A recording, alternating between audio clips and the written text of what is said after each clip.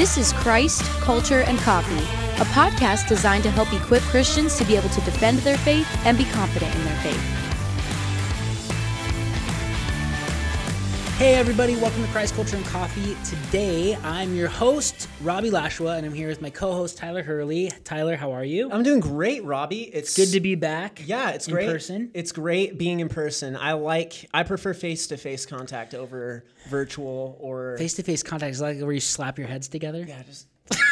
Just kidding. Yeah, we're not going to do that. This is way better than doing it over Skype or Zoom or anything like that. Yeah, so it's great. Glad to be back with you, man. It's good. Yeah, and I've been enjoying this series a lot. Yeah, we've been talking about biblical accuracy and how we can trust and rely on the New Testament text. And there's tons of evidence that we've gone over the past few weeks. Mm-hmm. And so this week we're going to be touching on some objections to that. Yes. But before we get into that content, this is Christ, Culture, and Coffee. And we always talk about coffee when we start. Yes, we love coffee. And so this coffee tip, Tyler, you're going to give the coffee tip, but this is a pretty cool one for today because it fits with the whole COVID-19 theme of what's been going on this year. Yeah, it's interesting. So during the COVID-19 pandemic of 2020. When was that again? Of 2020. Oh, that's right now. That's right. Yeah. Oh, crazy. Yeah, I mean, it's funny. I'm talking about this like it's in the past. I'm like, during this We're living history. Yeah, it's historic. Yeah, this is going to be great. So a German company, and then I believe this is pronounced Melitta, redirected its efforts from making coffee filters into making medical masks. And now cool. What's interesting about that, the company invented these filters in 1908 by a Dresden housewife named Melitta. Melitta Bentz, and realized that the filters were the perfect shape to fit over a person's mouth and their nose and chin. That makes sense because they're probably like those cone-shaped filters or something. Yeah, something like that. And so all they had to do was replace the filter paper with a special like melt-blown fiber that's normally used in vacuum bags. Oh, I know that. Vacuum cleaner bag. That makes sense. Yeah. And then they attached like an elastic material on it, which... that created masks out of it. So the systems that they already had in place allowed them to manufacture 1 million masks per day out of these coffee filters. That's awesome. Yeah, and this provided actually a huge boost to Europe's mask supply when they were able to do this. That's awesome. Now, the question I have is, where were the American coffee companies helping us out with masks when we were running out? That's the real question, right? That's interesting. Come on, people. Let's pull it together. Let's get some coffee masks going. That'd be great. It's an interesting story, though. It is interesting. Yeah, I never imagined that would work. Okay, now, could they have made them also scented? Oh, I'm sure they could. This is mocha scented. This is a latte. This is a dark roast scent. That would. They were probably focused on let's just get these out. Yeah. I'm sure. Yeah. Now, if someone got COVID and they couldn't smell anyway, it wouldn't matter what the flavor. No, it wouldn't. Yeah. Okay, we're getting off track. That is cool though. Yeah. Well, I'm glad that they did that. Yeah. This is great too because these aren't just like the regular cloths that people are wearing right now. Like since we're low on masks, but these are like filtered, so people could be in environments that had COVID and be protected off of these coffee filter masks. That's really cool, great. Man. Yeah, that's cool that they did that. I like that a lot. So, all right, well, let's move into the content for today. So the big question for today's episode is, has God preserved his word so that we can know what he says? Now, we've been talking a lot about, is the New Testament reliable? How do we know that we have eyewitness testimony in it? How do we know what the variants are and the problems are and what verses should be in the Bible, shouldn't be in the Bible, all this stuff. But it's all kind of been leading up to this argument. Like, can we be sure that what we have in our Bibles is what God spoke through prophets and through apostles? Because that's a big deal. Or do we have a mismatch of a whole bunch of mistakes and problems and we can't know what God wanted to communicate or even if he wanted to communicate? Right. So there's a common objection, a common myth or argument out there that's directed at Christians, and it's really interesting because it comes from atheists, Mormons, and Muslims. They all three make this same claim. So if three big worldview groups are making a claim about your scriptures, you probably should know how to answer it. Yeah, we need to dissect what's out there. Yes, we need do. to know because these religious groups, well, minus atheism, I guess, but it's a religious group, and the atheists are gonna blow up my feed for saying that, but they're not a neutral belief. Yeah, that's the point. But I'm saying like these three groups are like they're making objective claims about Christianity and the text, and so we need to address that. We need to. And so here is the claim about the Bible's accuracy and the preservation of God's word. So this is what Muslims, atheists, and Mormons will all say. They'll basically say, after the time of the apostles, the scriptures were corrupted and changed, and you cannot know what was originally said. That's it. So it's untrustworthy. We cannot trust it, right? So we're going to talk about the atheist objection, the Mormon objection, and the Muslim objection specifically, and then we're going to get into how we can show that this actually isn't true, and we can actually use evidence to show that this isn't a problem for us. Yeah, it sounds good. So for atheists, so Bill Nye, who many of you will remember from that show, Bill Nye the Science Guy, when you were a kid, you wear a sweet bow tie, do cool science projects. Bill Nye, in a debate he had a few years ago, and also Bart Ehrman, who is an agnostic-leaning atheist, who wrote many books. In his book, Jesus Interrupted, both Bill Nye and both Bart Ehrman, they push this idea that the New Testament transmission of what was written is much like the game telephone that little kids will play. And I've heard atheists use this analogy all the time. I've heard that a lot myself, just from people in person. It's a very common objection to the legitimacy of the Bible. And here's how it goes. They will say that, you know how when you play telephone when you're a kid, children will sit in a circle and one of them will come up with a word or a phrase, and then they'll whisper it in their friend's ear. And then that friend is supposed to transmit the message he heard to the next kid and whisper it in his ear. And then so on and so on and so on. But the fun of the game is you get to the last kid and they say what they heard, and everyone usually laughs because it got messed up. Yeah, we demonstrate this for you, but it doesn't really work out between two people. No, you need more than two people. Yeah, it's not very good. But it's a fun game because the whole idea is let's see how this message or word or phrase gets messed up by the time it gets transmitted through all of our ears and through all of our brains, and the one punk kid who changes it on purpose and all that that kind of stuff.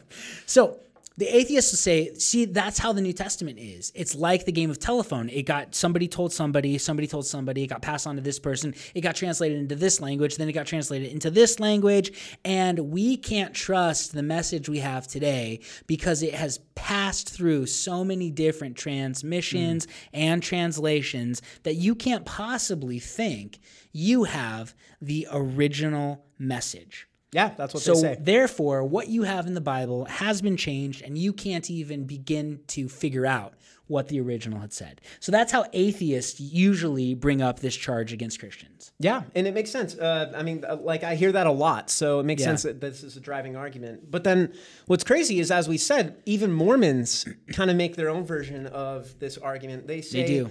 Yeah, they say that the Word of God was actually not translated correctly. And specifically, we have it in a passage. I'm trying to get that here. Yeah, 1 Nephi 13:26 through 28.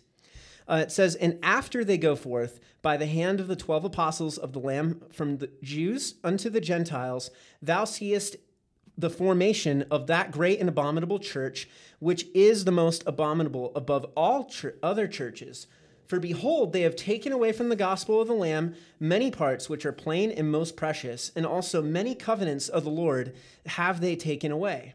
And all this have they done that they might pervert the right ways of the Lord, that they might blind the eyes and harden the hearts of the children of men. Wherefore, thou seest that after the book hath gone forth through the hands of the great and abominable church, that there are many plain and precious things taken away from the book, which is the book of the Lamb of God." Yep. Yeah, and so what's crazy is LDS prophets will claim that the Bible has been corrupted in two ways. There's two ways that they make this claim. One is that they say that it's been translated so many times that it's untrustworthy, which is exactly what the atheists were saying. They're saying that similar argument. Yeah, similar argument. And then the second is that they state that the many plain and precious truths, as quoted from the passage before, were lost or corrupted after the death of the apostles, and they were restored with Joseph Smith. Yeah, that's a big claim of, and even in Mormon theology, they call it, the great apostasy. They do. That the church fell away, and for, what would be like 1,700 years, there was no true church on earth until Joseph Smith restored it. Yeah, in fact, that's even in the introduction of the Book of Mormon. It talks about how they believe that that's what Joseph Smith did with the Book of Mormon, is that it's the restored scripture, because they don't believe that the Bible has all those plain and precious truths. Yeah, and that's a really key phrase.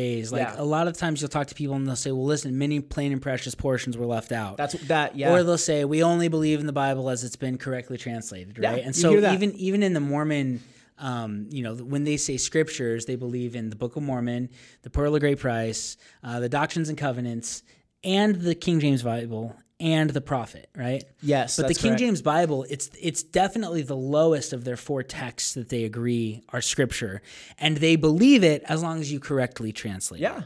And so they distrust it a lot because the church corrupted it, as this passage says, that the church corrupted, that abominable church, which would be us, in history.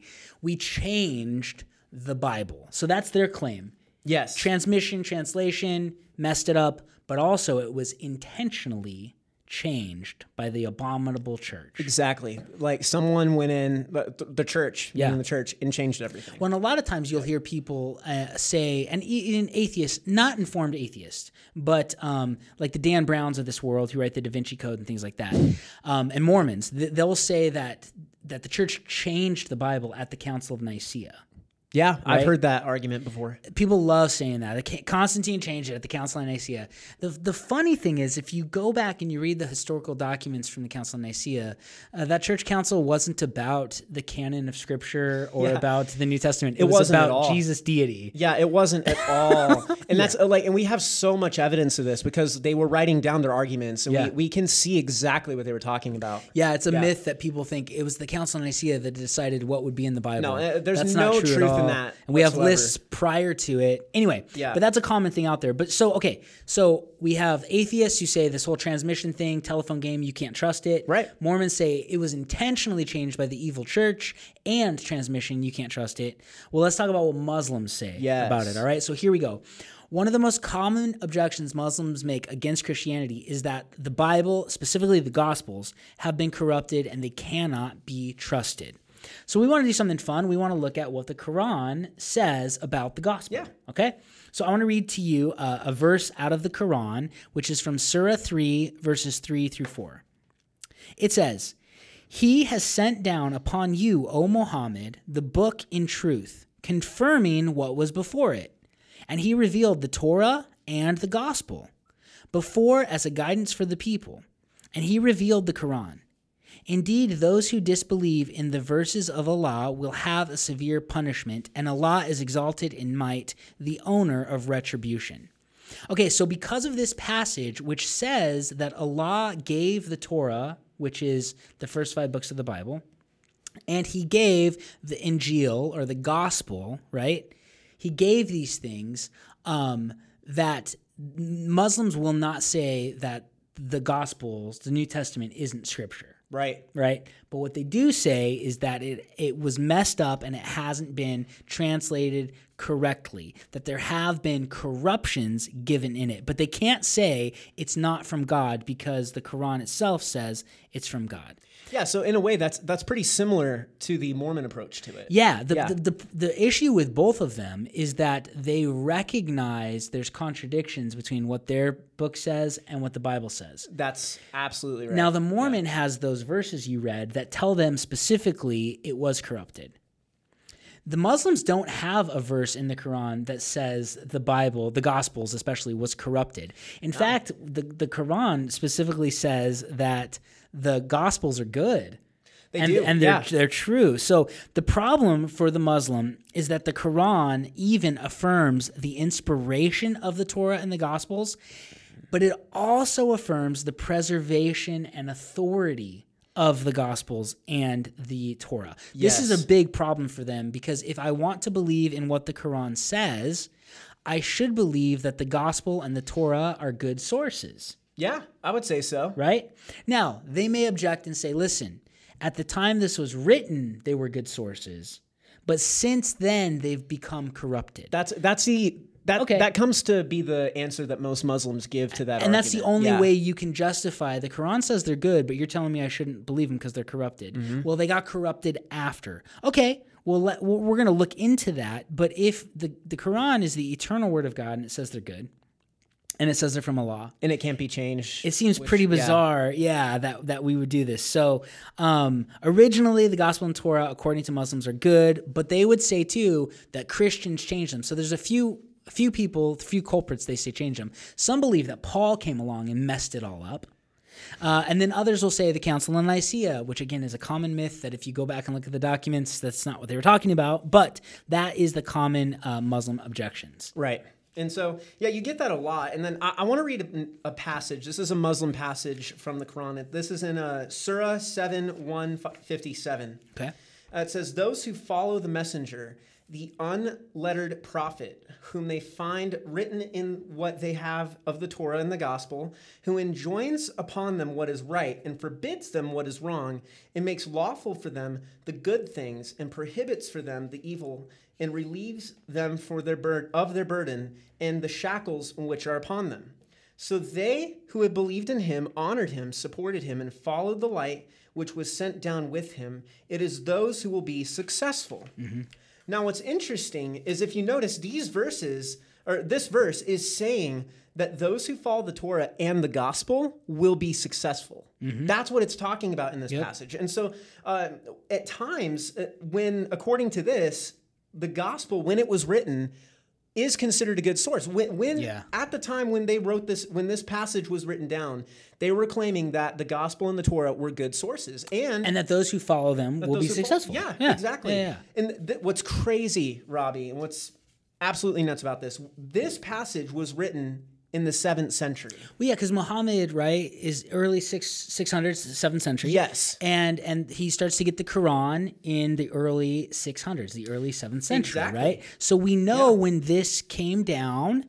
And so if at the time that he got this, you have to think that Muhammad believed the gospel and the New Testament were good sources that people could follow and be successful. Yeah, and so with that as the foundation, it's interesting because we see that this was written in the 7th century. Mm-hmm. And what's crazy about that time period is we have ancient copies of the Bible text prior to the 7th century, which we've been talking about for the past several weeks. Yeah, the past couple of shows we've talked about Codex Sinaiticus is from the 4th century, Codex Vaticanus is from the 4th century, and they're basically complete New Testaments. Yeah, and that's the thing. And what's interesting about it, and we've said this already in prior episodes, but we've taken what we've learned from those passages that predate the 7th century, and we've compared it with what we have today, and our Bible that we have today is exactly what they had back then before the 7th century. Yeah, there's no corruption. No corruption. So that's the thing is, if it was good at the time Muhammad wrote this or got this revealed to him,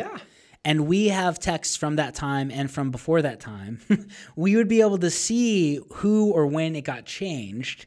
Yeah. However, we don't see that because it wasn't changed. Yeah, and what's crazy about this is even if they were corrupted, the Quran actually claims that they can't be.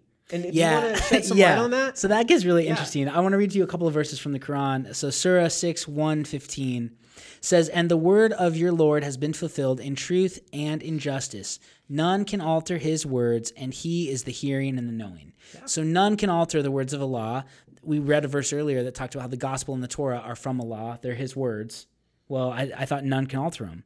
Surah 18:27 says, "And recite, O Muhammad, what's been revealed to you of the book of your Lord. There is no changer of his words, and never will you find in other than him a refuge." Yeah. So no changer of his words. No one can ever alter his words. And the Muslim claim is that the church or Paul altered the words of Allah. So who do I believe? Do I believe Muhammad said in the Quran, or do I believe the Muslim who tells me that the New Testament got changed? You're stuck between a rock and a hard place with that. And then if they say, well, it got corrupted, it was okay, it was legit at the time Muhammad wrote this, but it got corrupted later. No, it hasn't. Yeah, exactly. Because we have all these manuscripts prior to that, at that time, and after. And we can show that it hasn't been altered. It hasn't been corrupted. There haven't been added all these things like Jesus dying on a cross and resurrecting. That was there way, way, way back in the old manuscripts. There's no evidence that any of the scriptures were changed at that point from what we have now from prior to the 7th century. Yep, and that's why we use Codex Sinaiticus and why we use Codex Vaticanus when we're translating new versions. We go back to the best Greek, right? Yeah. And the best assimilation of all the Greek manuscripts, and we translate. So and that's how our modern Bibles are today. Yep. That's what we do. So we got the atheist claiming this, we've got the Mormon claiming this, we've got the Muslim claiming this, and they all have a little different flavor and different nuances, but the basic idea is it got corrupted, and what you have today is not what God wanted you to have, or is not what the original said. Right, yeah. So the question we've got to come to is, okay, why do we believe that we do have an accurate transmission of the Bible? And there's a difference between translation and transmission, right? Translation means I translate from Greek to English or from Chinese to Spanish. I translate from one language to another. That's not what we're talking about here. We're talking about transmission, passed down. How do we know that the text has accurately been passed down from copy to copy, generation to generation? That's what we're after, not translation necessarily. Right? Yeah, exactly. And so those two things get mixed up a little bit. Yeah, and that's an important distinction to make. So how do we know, Tyler, that we have an accurate transmission of the Bible? What are some evidences? Yeah, well, one of the biggest evidences for this is, I'm going to start with the Old Testament manuscripts. I think we're just going to go in order here. One of the biggest pieces of evidence that we have that's tangible are the Dead Sea Scrolls. Now, the Dead Sea Scrolls are this huge collection of Old Testament texts that we got that dates sometime between 250 BC and 70 AD. That's the range of all the dates of these scrolls. Now, these include every single book of the Old Testament except for Esther was found within the Dead Sea Scrolls. That's why it's so and there's a whole bunch of other books too. Oh, of course. They're not books, they're scrolls. It's not all scripture that was in the Dead Sea Scrolls, but we have every Old Testament book except for Esther accounted for within the Dead Sea Scrolls. Yep. Exactly. And again, the dating of that is roughly between 70 AD and 250 BC. Yeah. So that's the time gap that we have. That's the time that these scrolls were written. Not like they were written and we have copies of them. No, these scrolls, the original date, handwritten. The latest one comes from 70 AD. The earliest one comes from 250 BC, and everything in between there. So a lot of these scrolls predate Jesus' birth. Yeah, exactly. Which is really interesting. They do, and you can hold that in your hand today. I know, it's an artifact fantastic. That's older than the birth of Christ. It's amazing. And honestly, one of the biggest things to compare with the Dead Sea Scrolls are these Hebrew manuscripts. Like when we take the Hebrew text that we use today to translate the Bible into other languages from the Old Testament, we were able to compare when we looked at the Dead Sea Scrolls with the Hebrew that we were using, and it turned out that we were accurate. And it was spot on. And so there's no difference in that. And what's another big ticket item that we got out of the Dead Sea Scrolls that I think is just huge. And like you were saying, Robbie, it's huge too because we can hold this in your hands today. Like it's physically. I mean, if they'd let you, they probably wouldn't let you hold it. They would never let you, but it predates Jesus. And that's tangible evidence of something that was here and that's still here that was created prior to Jesus.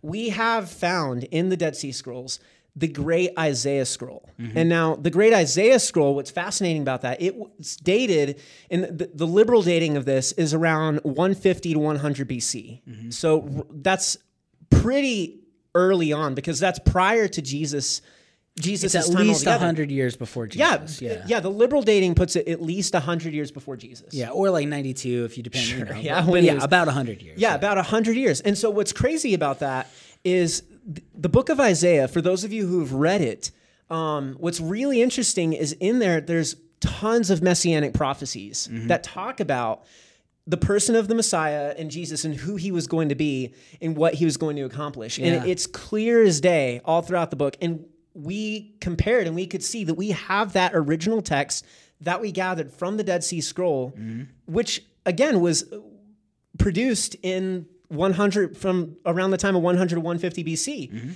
which that's just phenomenal piece of evidence. Yeah, and the big point with that is, so the prophecies are there, the virgin birth, that he'll be buried in a rich man's tomb, all this stuff. But the really interesting thing for the discussion of transmission is that we didn't find the Dead Sea Scrolls. I think it was the 1940s when they were discovered. Yeah, that's right. So you're talking about a scroll that has been hidden from humanity for probably 70, so probably about 18 and a half to 1900 years. Yeah. And we took the Isaiah scroll and these other manuscripts in Hebrew and we compared them with the Hebrew text we have, even though we haven't had these ones. That's right. And they're accurate. What we've been transmitting for the last 1900 years, it says the same thing that the Dead Sea Scrolls say. Yes. There's a few little variants, but nothing significant. So it's not like if there was a major change, if after the time of the apostles, or if Paul, or if the Council of Nicaea, or after the time of Muhammad, if there was a change to the text, we'd be able to know it because we have these texts that precede all of that stuff. Exactly. And there's no change. In fact, they're all completely accurate with what we have. Yeah, and that's the really cool thing about these scrolls is that we can see that based on whatever variants there were, they were minuscule to the point to where we can honestly say with full confidence that we have the accurate text today that they had back then. Yep. Yeah. It's amazing. So within the Old Testament, we have that evidence for us. Yeah. Which means what? The atheist, the Muslim, and the Mormon are all just factually wrong. They are. It's not even like a faith statement. This is just an evidence statement. Yeah, it's like here's the manuscripts, and here's what we have today, and there hasn't been corruption or change or the telephone game. Yeah, and it's crazy. And so also with that, what's crazy about this is we also see that the Old Testament was translated into Greek prior to Jesus.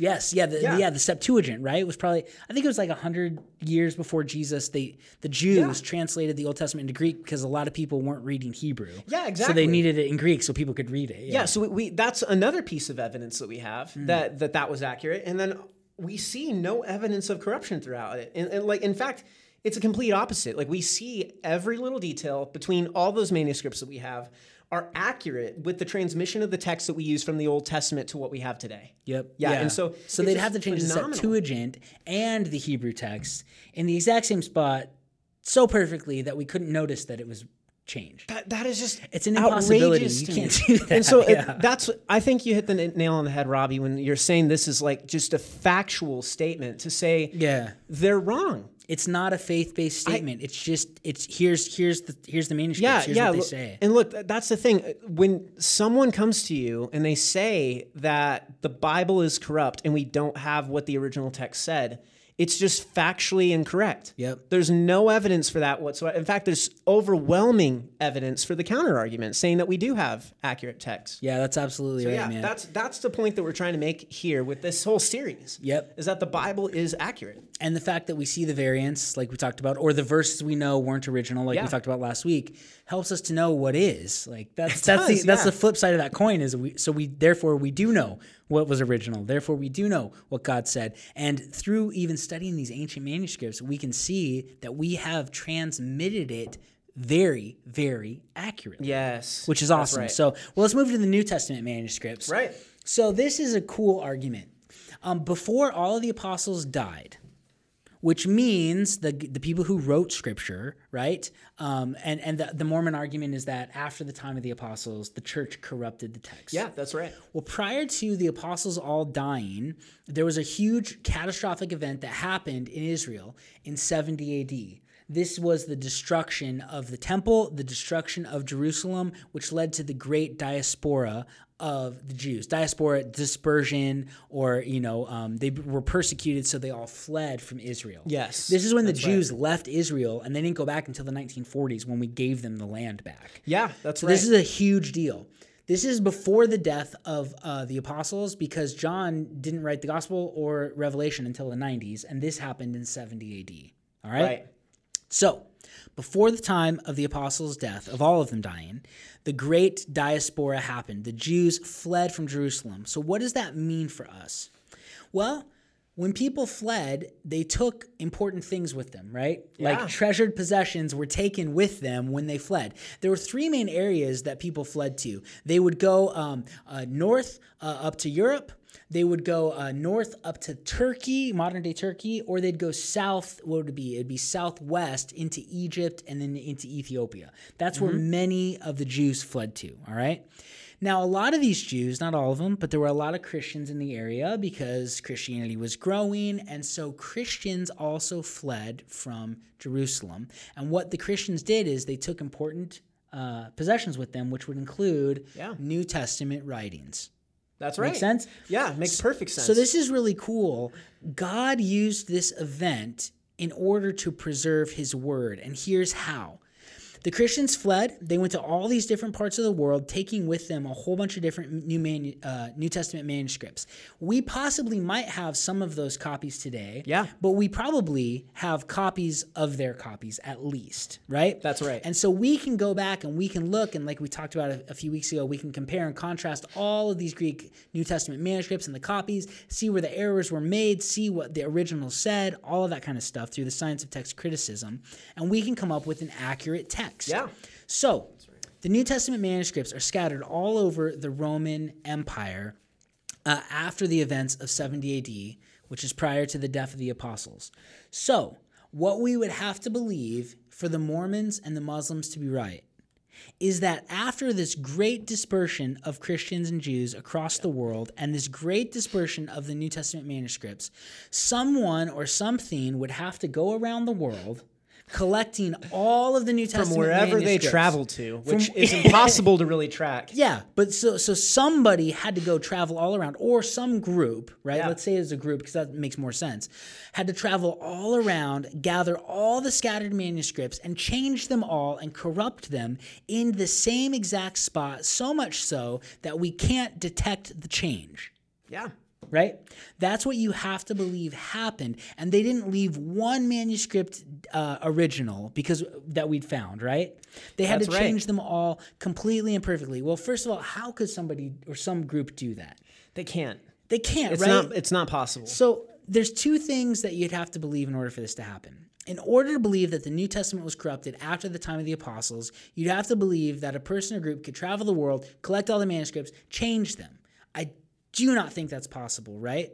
Also, wouldn't the Christians who fled, who took with them these New Testament manuscripts, wouldn't they claim that someone was trying to change them? Like, wouldn't they put up a fight if this was going to happen? Like, Christians were dying for their faith at this point. Yeah, you would imagine, too, that some evidence that this was happening would have come out. Exactly.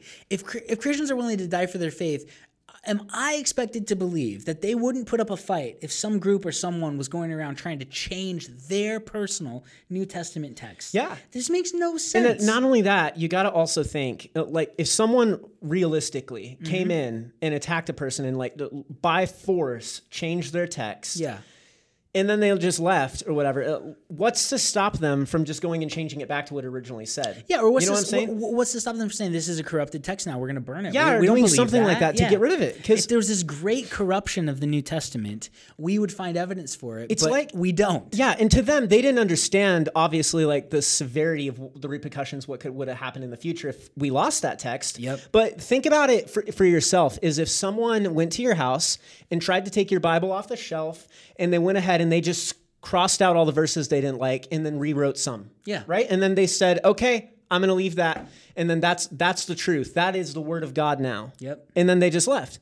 Would you keep that and then tell people, this is the truth? You know what I'm saying? Yeah, but that couldn't work, Tyler, because, like, think about this. Yeah. If we had manuscripts that were scratched out and then crazy different passages were thrown in, we would be able to see, this got added later. We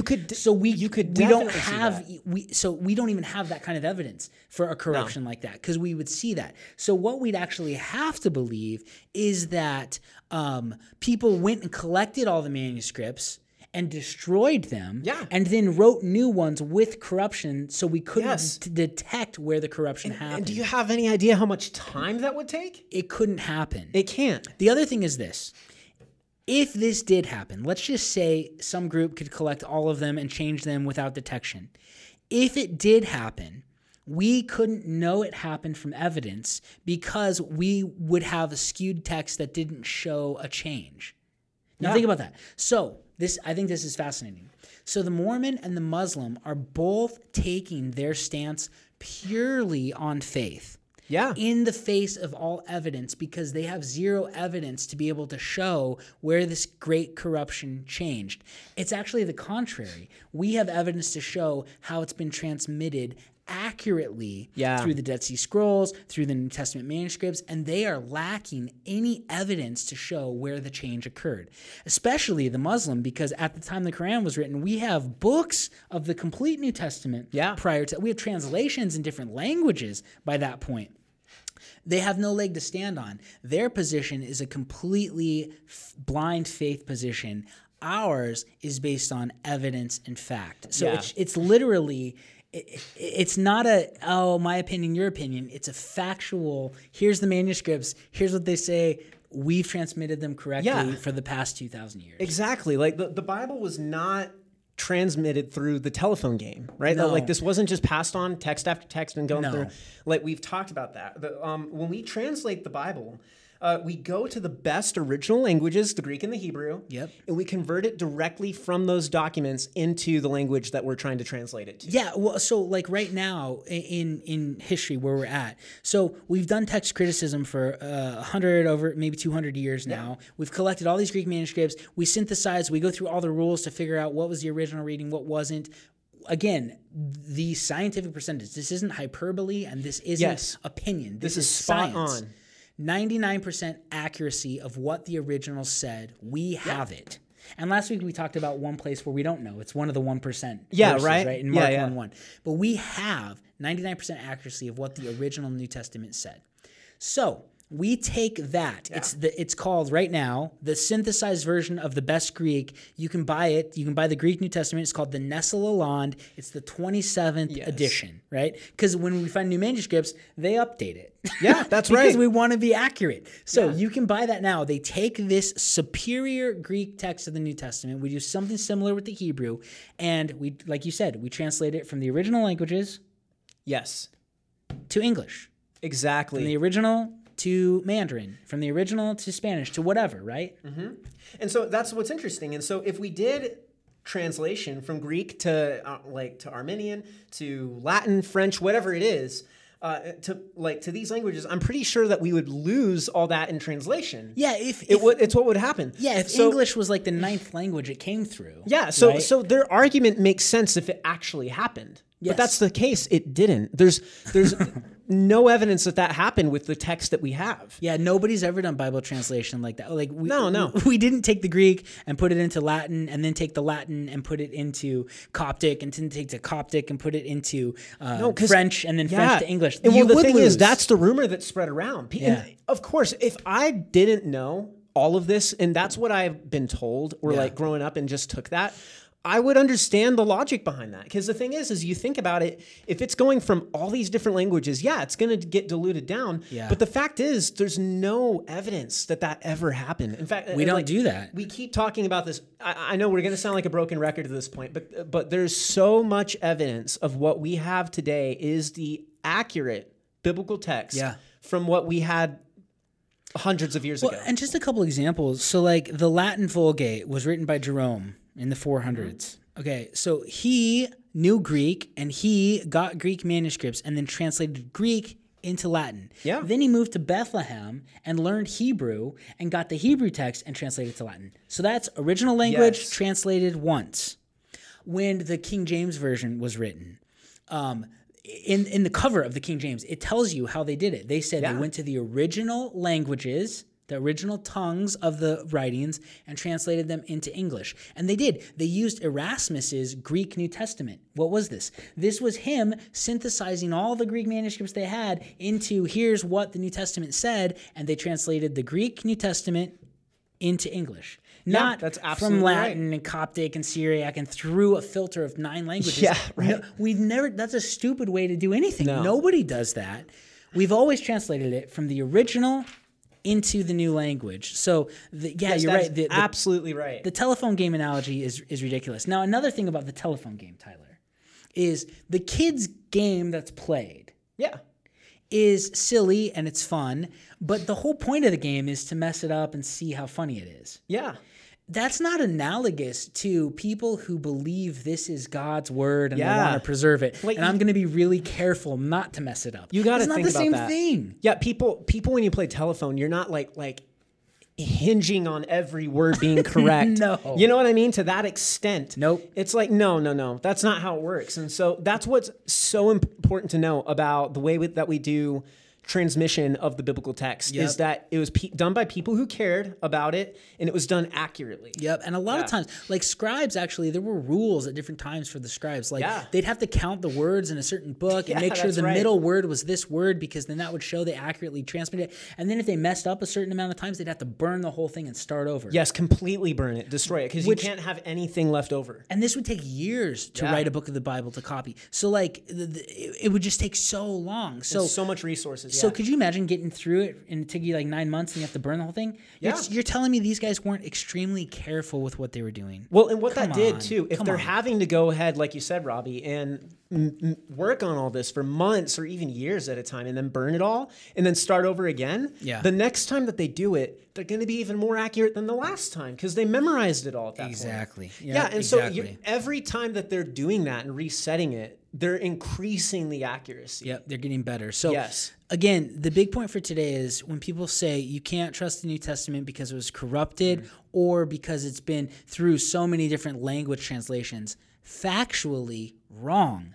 Yeah. They do not know what they're talking about. And they're either giving you an analogy about a telephone game and they've never looked into how we do Bible transmission, or they're taking the words of their prophet on faith, not looking at the evidence. Right. Now, what's crazy is if we apply this kind of an argument to the Quran completely fails. Yeah, because there was a time that they burned all of the manuscripts, and Muhammad's favorite wife talks about missing manuscripts. Muhammad's 4 right-hand men talk about missing Quran in the authorized version. So you've got a problem there where we didn't burn them all. We actually can go back to before Christ and look and see if we've been accurate. Yeah, and then you can go ahead too and even apply that to Mormonism. Like I've investigated very deeply into this, and the Book of Mormon actually has over roughly around like 3,000 different changes that it went through, and those weren't just simple variants. Like there were names of historical figures that were changed. Yeah, there were. I mean, we've done podcasts on that in the past, and you can go look at that up if you want more on that. But Mormons can't even have variants, Tyler. No, they can't. Yeah, you're right. Because there's not like all these old ancient manuscripts of the Book of Mormon. The first time the Book of Mormon ever shows up in history is when Joseph Smith wrote it in the 1800s. And what language was it written in? It was written in English. So why are they changing the English to different English words if it's already in English? Oh, there's just you can't. And that's what I meant when I said the changes. They were done from what Joseph Smith originally wrote down in the 1800s. They've made roughly like over 3,000 changes, and that number might have changed since. Yeah, I think it's even more than that now. Yeah, and like that's what's insane about this. And so there's just no ground for accuracy with that. And then same thing with atheists. What's interesting is it's like the claims that they're getting are from all sorts of like philosophers or people who say that they're scientists who come up with different theories that contradict each other. Yep. And then it goes back and forth. And you have to think about it as like, okay, what do you have more faith to believe in and trust in? Yeah. And what's more accurate? What's been around longer? Yep. You have to take all of these things into account. And so far, I think the argument we've been presenting is that the biblical text holds its ground with that accuracy. I think so, yeah. Do I want to believe in stories that atheists say that aren't factually true? Do I want to believe in faith-based positions based on what Joseph Smith said? Or not even what Muhammad said, but what Muslims say. Because Muhammad's word in the Quran is that the gospel's legit and that's we should true. follow it. That is what Muhammad said. So they're telling me not to listen to Muhammad, which is nuts. I can't get past that either because there's so many passages in the Quran that say do not change the words of Allah. And what Muhammad said was the word of Allah. Yeah. So they're by saying that the Gospels were corrupted are telling you to disagree with the Quran, which is the eternal word of God. Yeah, exactly. So it doesn't work. Yeah. So anyway, one thing that we want to end with today is talking about an issue, and here's the technical term. It's called ipsissima vox or ipsissima verba, and it's this Latin phrase, and it means, okay, in the New Testament, the argument goes, what do we have of the New Testament, especially in regards to the words of Jesus? Yes. Do we have Jesus verbatim, right? Verba, his verbatim words, or do we have the vox, which means the voice or the gist or the message of Christ? And right? and this is a legitimate argument even for Christians. Like, we need to know this. We need to know this because we need to know what God intended his word to be. And this is a big deal. So the Muslim will believe that the Quran is the very, meaning verba, right? It's the very words of Allah, and that's why you have to read it in Arabic. Yes. And if you don't read it in Arabic, you're not reading Quran, you're reading something else, right? Yeah. So that's what they claim, because they believe they're the very words of God. Yeah, exactly. When we talk about it being God's word, what do we mean, and what did God intend it to mean? So when you get into ipsissima vox versus ipsissima verba, we want to kind of give you the arguments for both. So the idea that it's vox, or the voice, or the gist, the message of God in the Bible, an argument for it is this, especially when it comes to Jesus' words. Like, we know Jesus spoke Aramaic. Yes, that's right. And there's a few passages in Mark where he says, Jesus said this, and then he writes it in Aramaic, and then he explains to you what the phrase means in Greek. Yeah, so he wanted you to know the exact verbiage at that point. And there's a couple places in Mark where he says that, right? Jesus said, Talitha kum, which means little girl arise, right? Like those, you have those kinds of passages. But we only have a couple of those. The majority of the words of Christ are written down in Greek. Yes. But we know Jesus was speaking Aramaic. So there you go. Here's the interesting thing. The New Testament gospel, by and large, is already a translation of the words of Christ because it was written in Greek. Yes. Which means God didn't intend for us to have the exact verbiage of Jesus. Right. But he wanted us to have the message of Jesus. That's absolutely correct. So that's a big deal. We also know we don't have the verbatim words of Jesus because Jesus spent hours teaching, but most of his speeches can be read within a few minutes. Yeah, that's true. Right? It's crazy. You think of all of his parables and everything too. Like that's not word for word. They're explained. Of what Jesus had actually said. It's the message. It's the gist. The other thing is when you compare, especially to some of the synoptics, they don't agree verbatim, word for word, even in Greek. Yeah.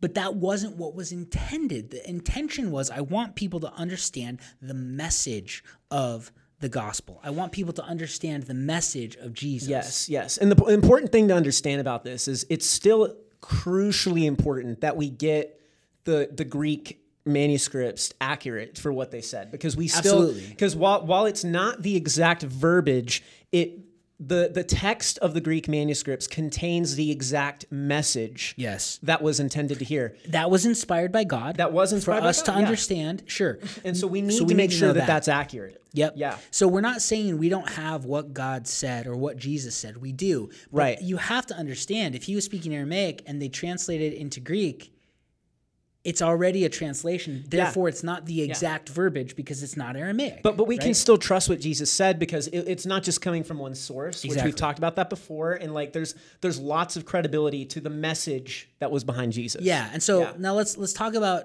arguments for it being the very words, right? Yes, against it being the voice, but it being the verba.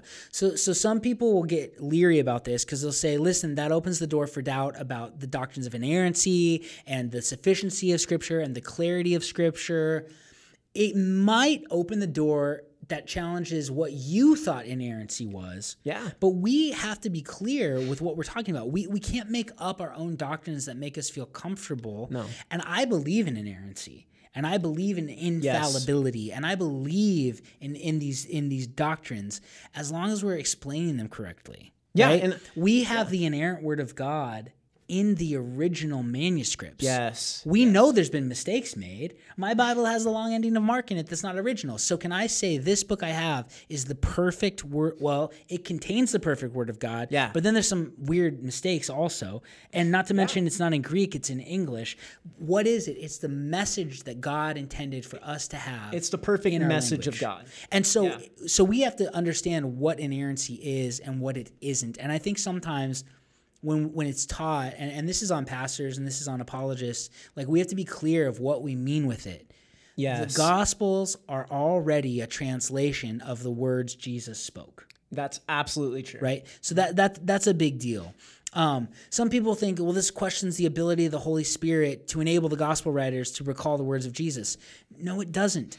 Because if they recalled the words he spoke in Aramaic, they're still translating them into a different language. Yeah. And in Greek, there's like 8 different ways to say the words, Jesus loves you.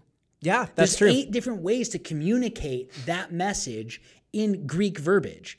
And so we have to understand what's going on here. And this is the thing. Maybe your understanding of what God's word is changing, but that doesn't mean what God's word is changing. That's absolutely right. And that's a big deal. So what did God intend his word to be? God, and this is what I think is so beautiful about the Bible versus the Quran.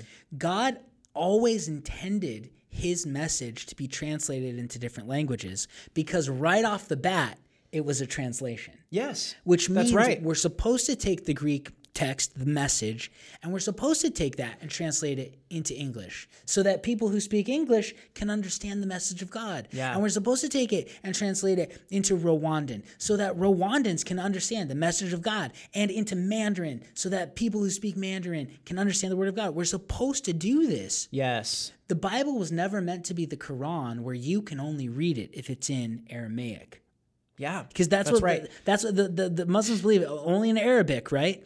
God never intended that. He wanted it to be translated because it's not just a message for a certain people group. It's a message for all people, for all time, in all languages. And this is what's beautiful about it. The message can be translated into different languages and still be the word and message of God. Yes, that's so true. That is what was intended. So again, we can't get caught up in, we're going to defend the Bible as if it was the Quran. Stupid thing to do. It was never intended to be that, right? No. All of it's funny to think about, I'm reading it in English, which doesn't that's why pastors learn Greek, so they can explain it better, right? Yeah. I mean, so we understand that there is a difference, but that doesn't mean that the message doesn't come through. Yes. So I think that that's a big deal for us to understand. What was the intention of God in his word? What was it meant to be, and how were we meant to use it to take the gospel and to fulfill the Great Commission? Yeah. So that's a big deal. So if you want to study that a little more, dig into Ipsissima Vox, Ipsissima Verba. Obviously, we think Vox. And here's a little cool plug. So there was this phenomenal apologist named Norman Geisler. Yeah. Written hundreds of books on apologetics. He's like the granddaddy of modern apologetics. Like, everybody loves him. I mean, he trained Frank Turek. I know William Lane Craig actually took classes from Norm Geisler. I didn't know that. Yeah, no, Geisler's he's big time. His books are great.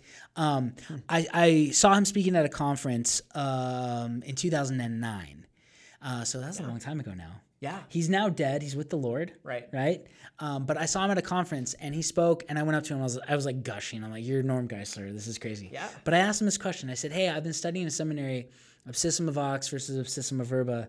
What do you think it is?" And he's like, "Of course it's Vox. It has to be the message." And I said, "What's your argument?" He's like, "It was written in Greek, but he spoke Aramaic." That's what he said. He's like, "It's obvious. Like, you can't argue for verba. It's not verba." And I'm like, "Thank you, Norm Geisler." So you heard it here from the granddaddy of apologetics. Now, that doesn't mean it's perfect. He got it wrong, cool. But he thought it was an obvious truth, that it's the message that God intended us to have. So So don't get caught up in people arguing, "Oh, it's been corrupted." Ask them to give you some proof or evidence, because either they're just repeating a slogan or a story they've heard, or they're taking it on faith because Joseph Smith said it in the Book of Mormon, or their imam says it, but Muhammad didn't.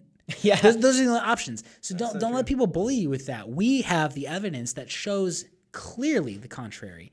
The Bible has been preserved, and it's been accurately transmitted, and what we have in our New Testament and in our Old Testament can be trusted as what God wanted us to have, because it's accurately transmitted. Yes, that's so true. It's fun, man. It makes me have confidence in God's word, right? Yeah, it's great. And so thank you guys so much for being with us today on Christ Culture and Coffee. As always, feel free to follow us on our social media platforms and send us any questions that you have about the podcast, because we love to reach out and interact with you guys.